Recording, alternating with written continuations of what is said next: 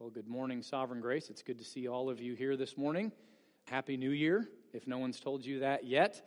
And if you have not met me yet, my name is Jason Faber, and it's my great privilege to serve as one of the pastors here. If you're a first-time visitor with us this morning, welcome. We're thankful that the Lord has brought you here to worship with us. All right, let me draw your attention now to the word of the Lord as we find it in the 14th chapter of John's Gospel. John chapter 14, we are continuing our study through the I am sayings of Jesus in John's Gospel. We have this one this week, one more next week, and then we'll jump back into Genesis. I know we're all excited for that. But we're going to be focusing particularly on verse 6 this morning. As a matter of fact, the sermon will dwell exclusively there, but I want to read verses 1 through 7 so we have a bit of the context into which Jesus makes this statement to his disciples in the upper room. Before I read John chapter 14, verses 1 through 7, as always, brothers and sisters, I remind you that what we're about to hear read is the word of the living God, so let us attend to it as such. Let not your hearts be troubled. Believe in God. Believe also in me. In my Father's house are many rooms. If it were not so, would I have told you that I go to prepare a place for you? And if I go and prepare a place for you, I will come again and will take you to myself, that where I am, you may be also. And you know the way to where I am going. Thomas said to him, Lord, we do not know where you are going. How can we know the way? Jesus said to him, I am the way, and the truth, and the life. No one comes to the Father except through me.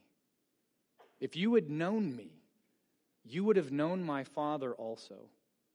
From now on, you do know him and have seen him. Let's pray. Sovereign Lord, Father, Son, and Holy Spirit, even as the heavens are higher than the earth, so are your ways higher than our ways, and your thoughts than our thoughts. And so we humbly acknowledge together that we are incapable of rightly understanding your word unless your Spirit illumines our hearts and our minds. Therefore, we pray that you would use your word that goes forth from your mouth so that it would not return to you empty, but that it would accomplish that which you purpose and succeed in the thing for which you sent it. Do this in our midst now, we pray. And we ask this in Jesus' name and for his sake. Amen. Well, I don't know if I'm the only one, but as we head into a new year, we're 2 days in, right, to the year of our Lord 2022, I face the new year with a lot of uncertainty. And with uncertainty, as human beings, usually accompanying that is fear, right? As we think about uncertainty of the future, our hearts can be troubled, can't they? And in the wake of how tumultuous 2020 and 2021 were, we wonder to ourselves, at least I do, what in the world does 2022 have in store for us? And so maybe you're sitting there this morning wondering to yourself, politically, what's going to happen in 2022? We sure don't seem to be heading in a very good direction. And there seems to be a power grab as COVID rips across the nation, and now we have a new variant. And so what are going to be the political and life of our nation ramifications of that? It hasn't been fun thus far, has it? They going to bring back lockdowns? There's uncertainty politically. Uncertainty for us as a nation. Maybe you're wondering financially what 2022 is going to look like. Boy, the last 2 years were really tough. What is 2022 going to look like? Am I still going to have a job? Or maybe you're wondering relationally. I've got this relationship with a coworker or a family member or a friend, and it's strained. Is that relationship going to end? Maybe I want it to end. Do I have to endure it for another year? Or maybe you think about your physical health or the physical health of someone you love. There's been a bad diagnosis, cancer, some other disease. And you're wondering, am I going to make it to see 2023? Am I going to make it through this year? Are they going to make it through this year? What kind of suffering awaits me? And the reason I bring this up is because this is the kind of situation that the disciples are facing in the upper room. They're facing a lot of uncertainties, but there's a lot of bad things that are coming down the pike for them. And so they're troubled in heart. And just by way of giving you a little bit of context that leads up to chapter 14, let me remind you of a few of the things, the circumstances and situations, the bad news that they've been informed about by Jesus. In chapter 12 of John's Gospel, Jesus has told them that he himself is troubled in heart. His spirit is troubled. Why? Because he knows that the time is drawing near for him to lay down his life and pay the ultimate sacrifice himself under the wrath of God for all the sins of the elect who ever had been, ever were, or ever would be. And so Jesus is troubled, and he's telling them, I'm going to have to leave you. And then in chapter 13 of John's Gospel, he says, by the way, one of you is going to betray me. And Peter, who the disciples saw as the strongest among them, Jesus says, he's going to deny me 3 times. So you can imagine the situation of the disciples, can't you? Jesus, we've left everything to follow you. And it's not been easy. And just when things were starting to look pretty good, hey, I think this guy's the Messiah. He's going to usher in the golden age of Israel that we've been waiting for. Now you're saying that there's going to be mutiny, betrayal, denial, and you're going to leave? What is going on? And so Jesus, knowing that they're troubled in heart in light of all this news, comforts them. He encourages them. And how does he do that?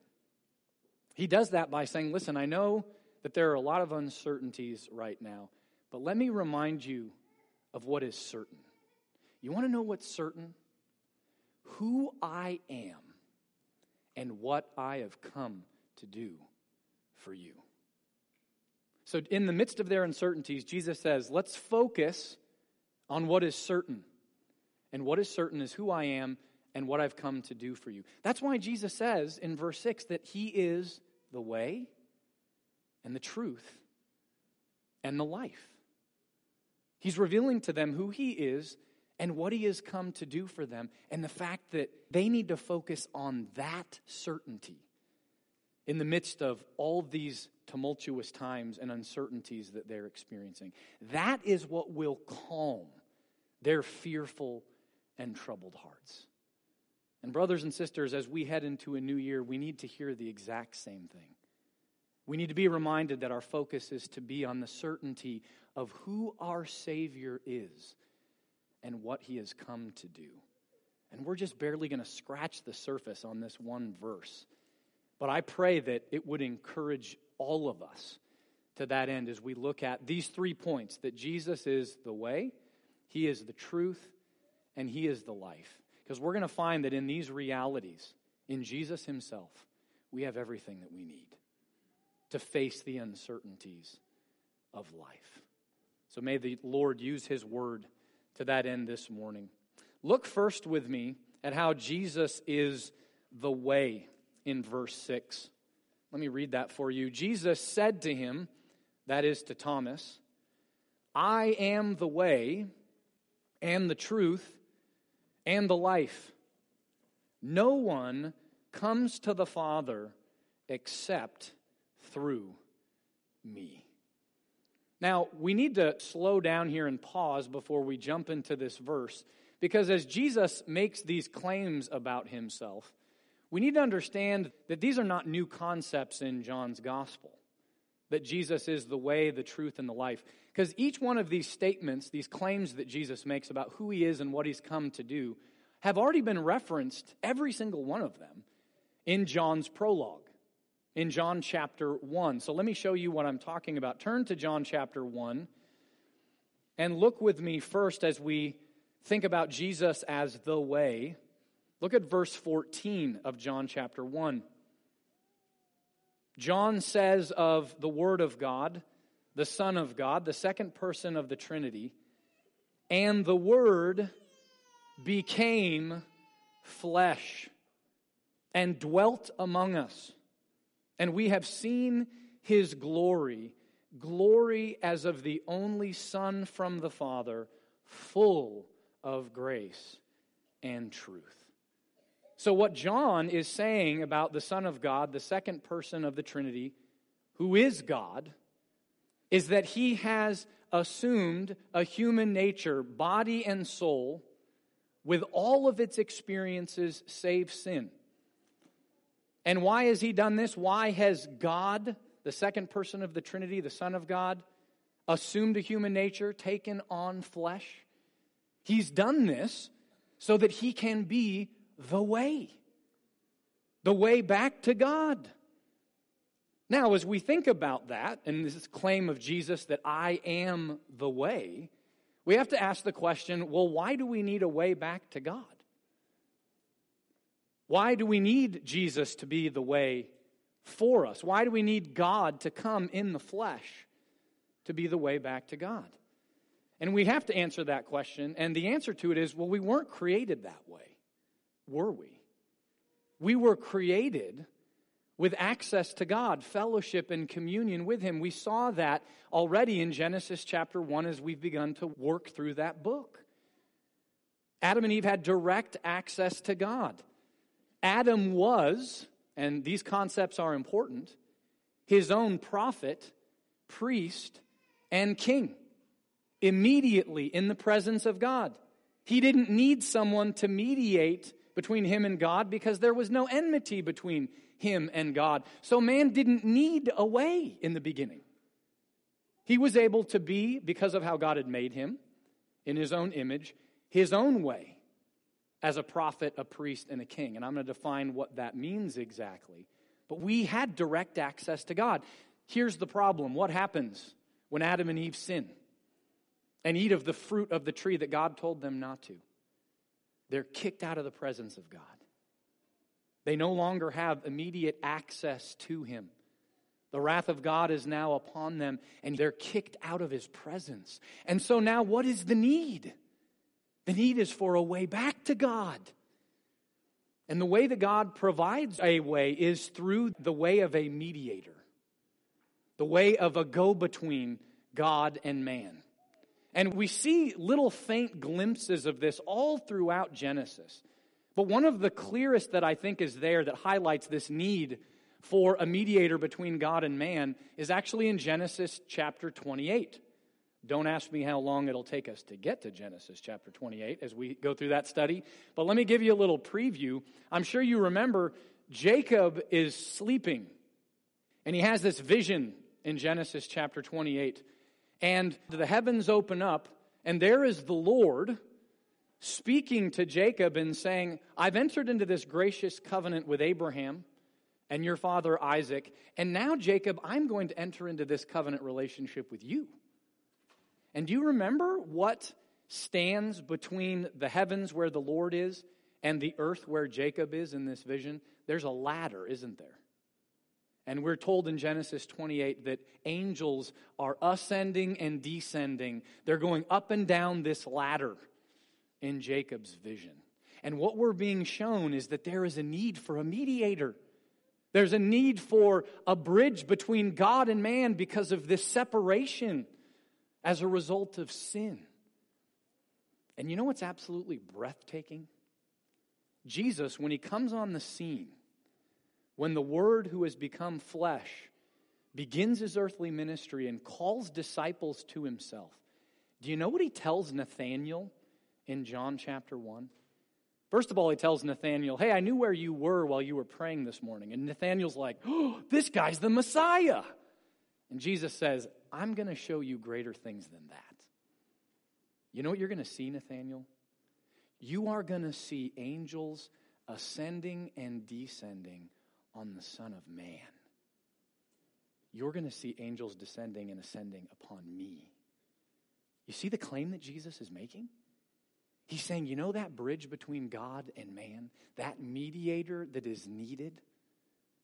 That's me. I've come to be that mediator, to bring you back to God. Because you see, it's only God himself who can bring us back to God. And Jesus is God in the flesh. And so that's why, again and again throughout the New Testament, we're told that there's only one way back to God, isn't there? Paul says in 1 Timothy 2, verse 5, for there is one God, and there is one mediator between God and men, the Lord Jesus Christ. That's why Peter says in Acts chapter 4 and verse 12, and there is salvation in no one else, for there is no other name under heaven given among men by which we must be saved. There is no other way. And you see, this was pictured for us again and again all throughout the Old Testament, not just in Genesis 28 with Jacob's ladder, but in the Lord's provision of priests. Right? We lost that priestly role in the fall, and so the Lord provides priests all throughout the Old Testament and the Old Covenant. And what do? They offer animal sacrifices in order to atone for your sin. Blood must be shed. And the priest would go into the Holy of Holies, the presence of God, as a representative for the people, because that's what a priest does. The role of a priest is to represent the people of God before God. And they must have a mediator. And that's the role that the priest played. And so you remember that vest or ephod that the priests wore? Do you remember what was on it? Those 12 stones representing the 12 tribes of Israel. And so the priest is representatively entering into the very presence of God, representing the people with the blood sacrifice. But you see, all of those priests under the Old Testament and under the Old Covenant were just types and shadows of Jesus, who is our great high priest, who doesn't offer the blood of goats and rams or bulls. He offers his own blood once and for all. That's why we don't offer sacrifices anymore. And it's why we don't have priests anymore. Because he presents himself as the sacrifice. He is that priest. And after he died, he rose from the dead, ascended to the Father's right hand, and presented himself as that pleasing sacrifice with which the Father is pleased. And he intercedes for us even now. You see, we couldn't ascend to God. That's the whole point of Jacob's ladder as well. God descends and condescends to us. The Word became flesh and tabernacled among us. That's why the author of Hebrews says in Hebrews 10, 19 through 22, therefore, brothers, since we have confidence to enter the holy places by the blood of Jesus, by the new and living way. What is that new and living way? That he opened for us through the curtain, that is through his flesh. Since we have a great high priest over the house of God, let us draw near. So you see, by saying that he is the way, the Word made flesh, Jesus is saying, I am the priest who has come to give you access to God that you lost in the fall. And so now I bring you near. So do you see the problem of fallen man that Jesus as the way, as the priest addresses here? It's our guilt and it's our separation from God. We have guilt in Adam that's been imputed to us. We have our own personal guilt from the sins that we commit against the Lord. And for these we deserve his wrath and eternal separation from him. And yet what happens on the cross? Jesus takes that penalty in full and pays it. He's cut off. He experiences the wrath of God that we deserve. And he fulfills all righteousness in his life, so that his perfect righteousness is now counted as our own. So we're declared forgiven. We're declared righteous because Jesus is our high priest. Our consciences, our hearts are cleansed. And then we're brought near to him through him. We're brought back to God through Jesus. Our fellowship is with the Father and the Son. Isn't that what John says in 1 John chapter 1, verse 3? Brothers and sisters, this is true of us because Jesus is the way, our great high priest. And so do you see what Jesus is saying? He's saying disciples, and he's saying sovereign grace this morning. In the face of the uncertainties that lay before you, not just in 2022, but the rest of your lives, don't let your heart be troubled. Don't let your focus ultimately be there. Let your focus be on me, the Word who has become flesh, to be the way back to God for you. Here's what's amazing. Jesus is both the way and the destination, isn't he?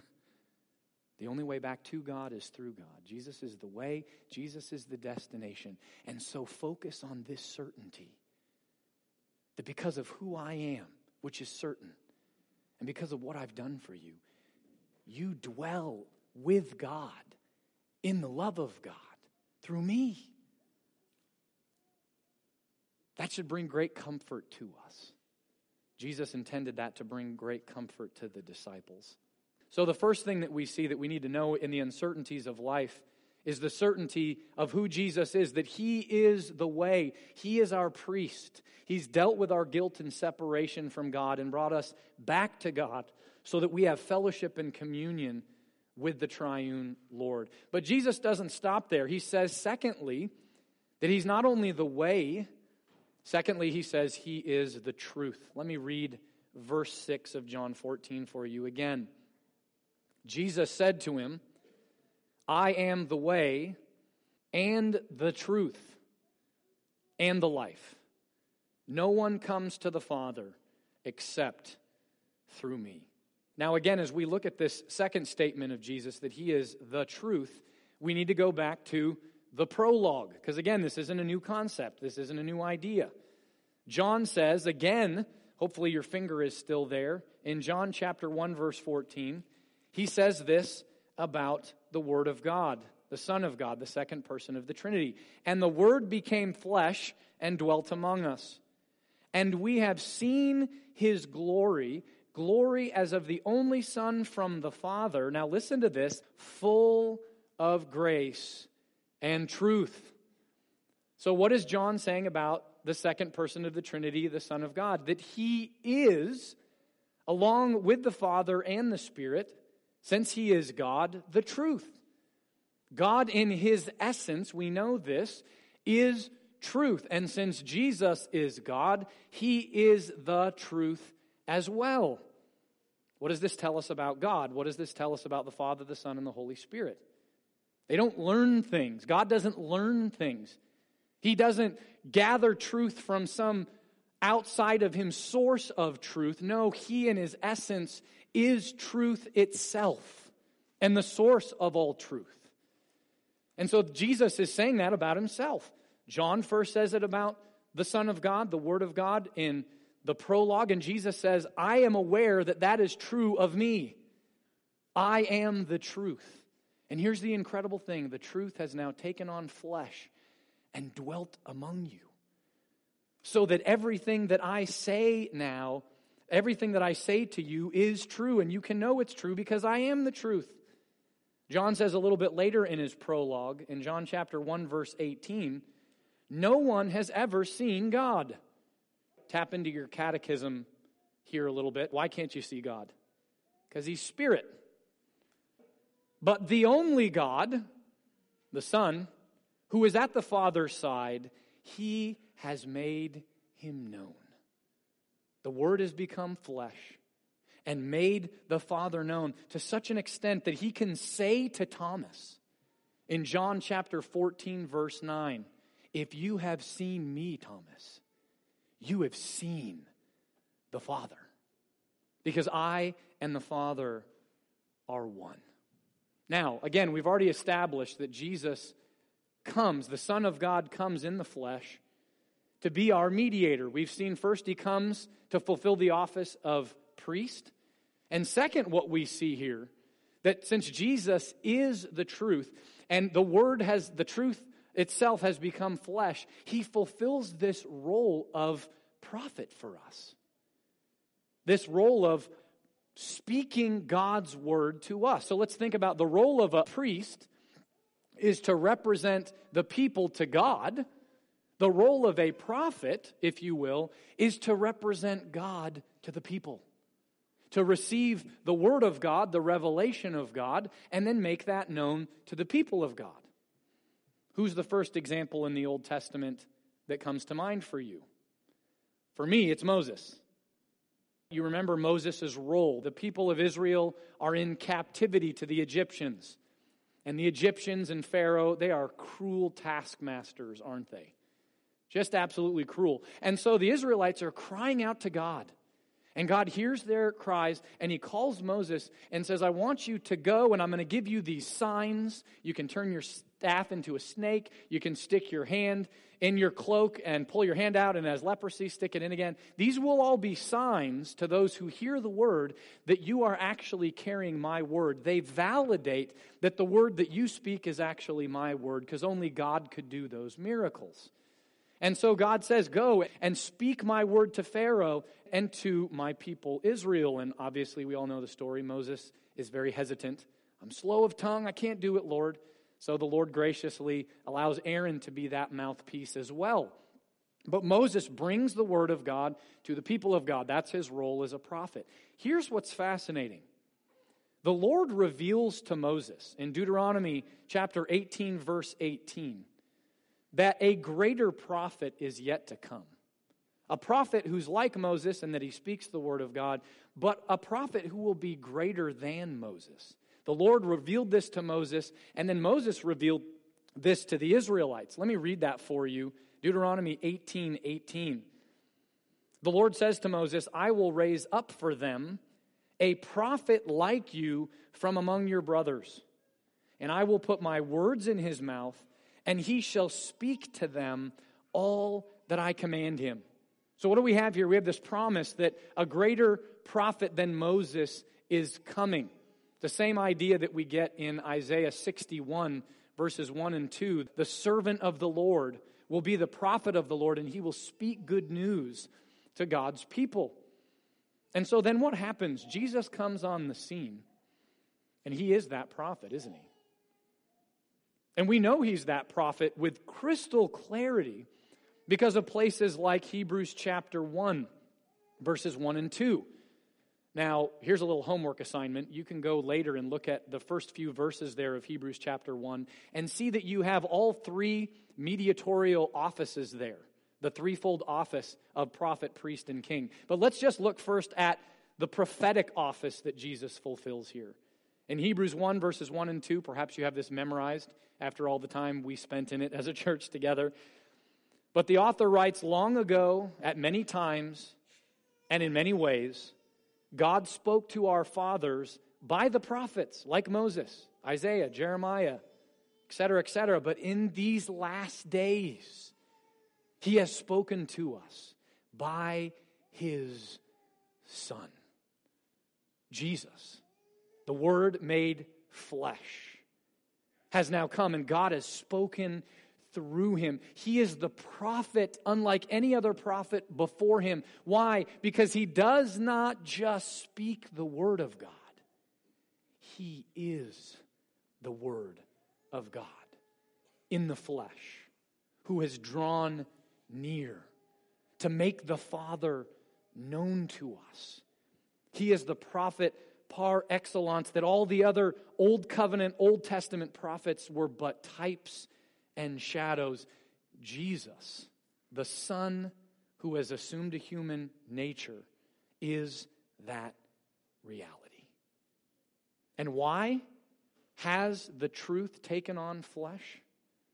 Why has Jesus assumed this role of prophet? Because I think you know this. After the fall, we're plunged into ignorance and a hatred of the truth, aren't we? Ever since Adam and Eve believed that first lie hissed at them by the serpent, we've given up on the truth and we've given ourselves over to ignorance and to lies.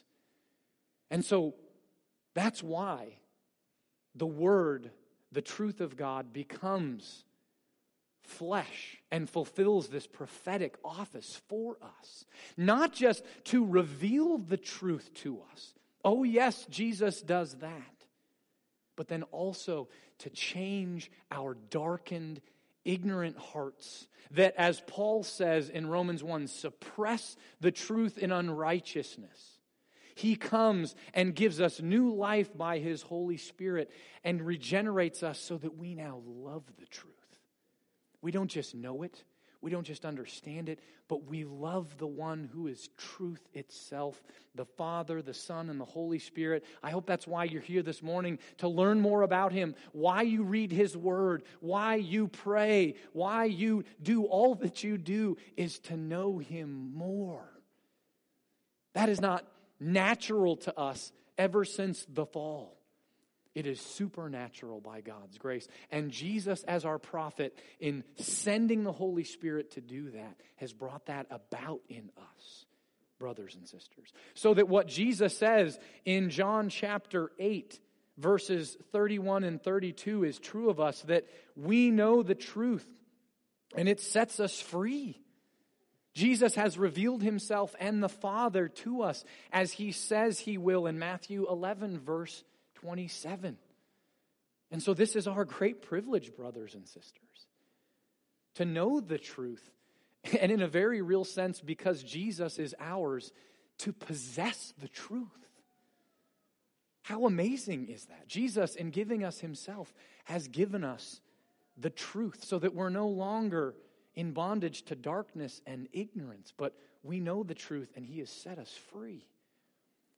We need to rejoice in this.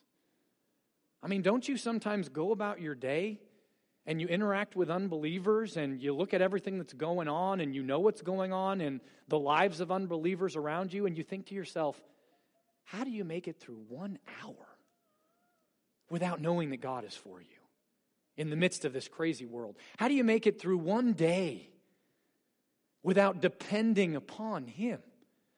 And I don't ask that question in a prideful way. I'm humbled at that because I know that's where I once was and where you once were.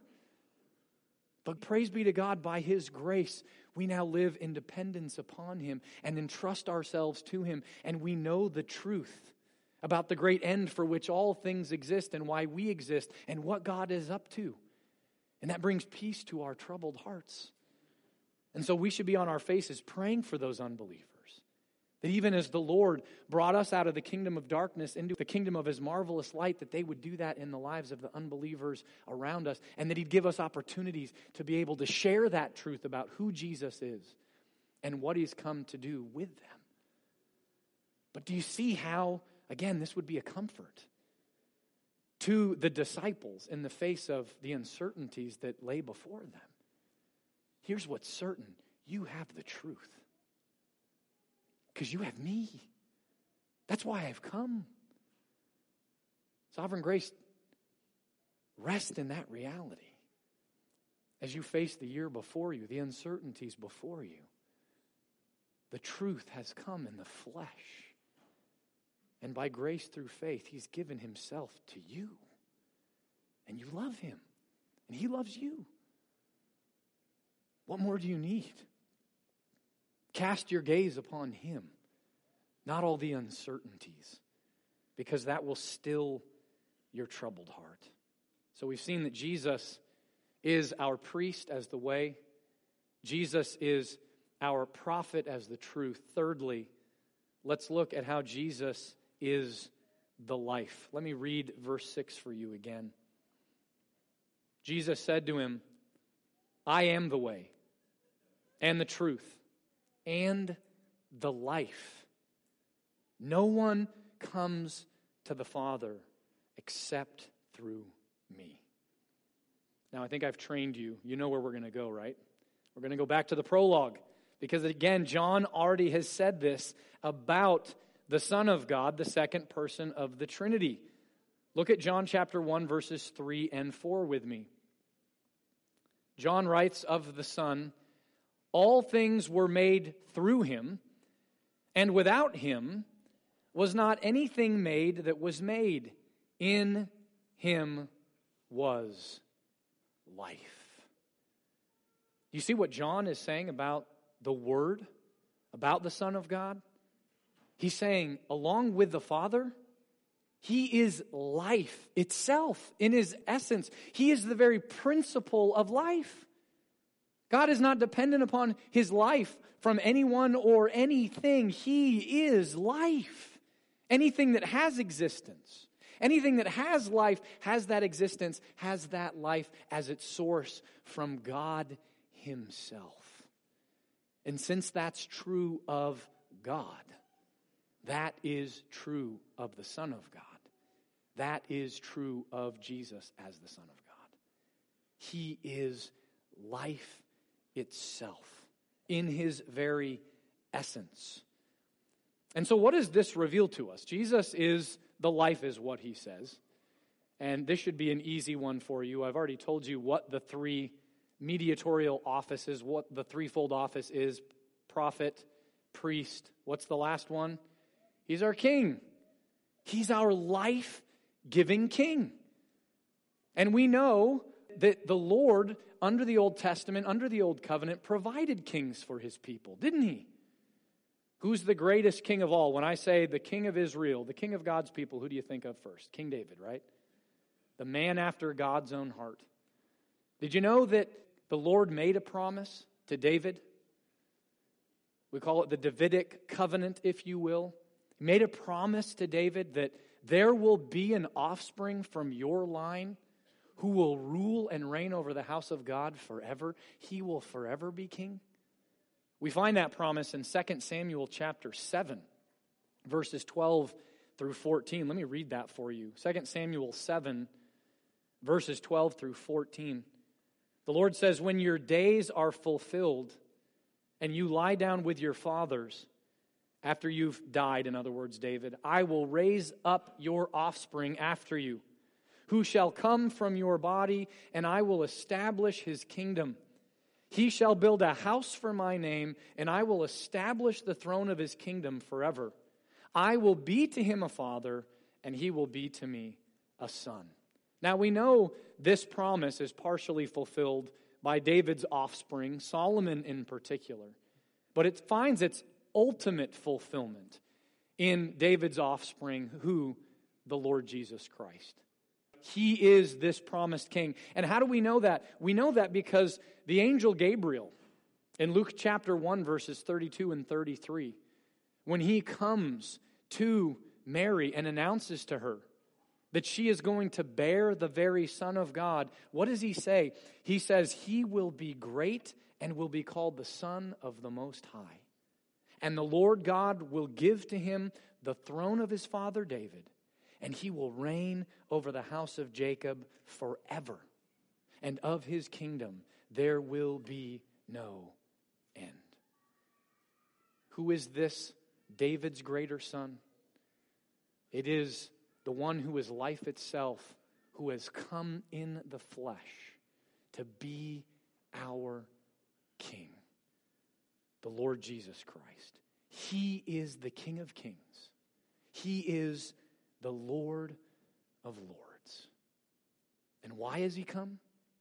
What need of ours as fallen mankind does he address here as our king? Well, he brings life where there is death. Because you see, in our fallen state, we're in bondage to sin and death. We sin. It comes, if you will, naturally to us in our fallen state. There's nothing more unnatural than sin, according to our human nature. But now that we're fallen in Adam, we sin. And we're slaves to it. We're in bondage to it. And what are the wages of sin? It's death. And so who was our king in our fallen state? The flesh, the world, and the devil. And they dragged us around with their chains to our great end, our terrible end. The wrath of God in hell for all eternity. That's where we were headed. And yet in His grace and His mercy, the Son, who is life itself, condescends and comes as our King and breaks those chains, breaks that bondage by tasting death on the cross for us so that we never will. And He frees us and He says, you now belong to me. I've bought you at the price of my blood. And so you will serve me all of your days. And so now we don't know bondage to sin and death anymore. We now know freedom in walking in obedience with God's commands consistently, progressively, all the days of our lives. Understanding that these are the paths of life. Even as the flesh and the world and the devil continue to tempt us and make appeals to the flesh that remains within us. Like the adulterous woman in the book of Proverbs, saying, come and I'll show you pleasures and I'll give you life. Where does her house lead? It leads to death. And we know that now. And so we want to live in submission to our King and live in submission to His law because He's given us life. And we know that this is true life, living in accord with our human nature, in accord with God's law.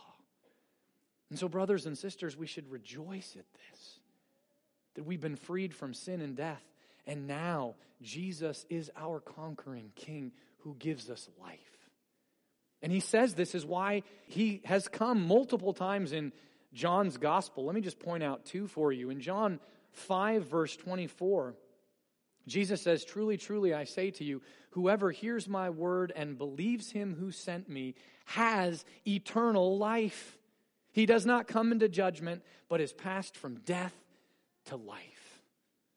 Jesus says elsewhere in John 10:10, the thief comes only to steal and kill and destroy. I came that they may have life and have it abundantly. Brothers and sisters, this is ours because King Jesus has freed us from our bondage and slavery. And we now belong to Him. And amazingly, He is ours. Life itself is now ours. And so we rejoice in our King. We rejoice in our prophet. We rejoice in our priest. Do you see what an encouragement this is? In the face of uncertainties, as our lives are riddled with so many unknowns that provoke fear in us and cause us to be troubled in heart, Jesus draws near to His disciples.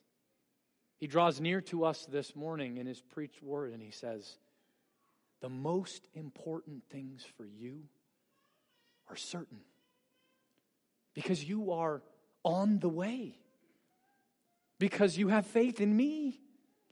Jesus tells Thomas, no, you do know these things, Thomas. We tend to forget the most important things that we know for certain when we're rattled, don't we? And yet Jesus is here reminding His disciples, and He's reminding you all, you know the truth. You know who I am.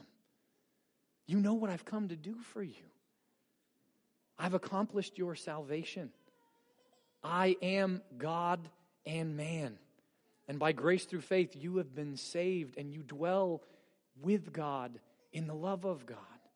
And because you have me, you have all truth and life. What more do you need? Now, don't misunderstand. Jesus isn't being an unsympathetic high priest, slapping you around, saying, snap out of it and toughen up. That's not what He's doing here. Jesus knows the uncertainties of life are difficult. He's not saying to deny them. He's not saying to turn a blind eye to them. But what He is saying is that the only way we can put the uncertainties of life into their proper perspective and not be so troubled in heart that we give in to sinning is by beholding Him, the Word made flesh, beholding our Savior for who he truly is and what he's done. Jesus is saying, I know all these uncertainties in your life don't make sense to you right now, but you can trust me. If I am who I say I am, and I am, you can know it with certainty. You can trust me. I am God, and I am the only way to God. I am the truth, and I will never lead you into lies. I am the life, and I will never abandon you to death. Because you see, brothers and sisters, in a world of uncertainties, Jesus, the one who is the way and the truth and the life, is the same yesterday, today, and forever. And he will never leave us or forsake us. Of that, we can be certain. Let me pray.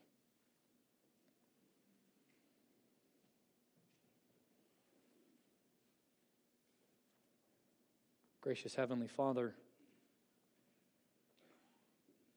what a complete Savior we have. We're humbled before the truth of who he is, the Word made flesh, and the reality of what he's come to do as our prophet, priest, and king. We confess that our faith is often weak, and we lose sight of what is most important.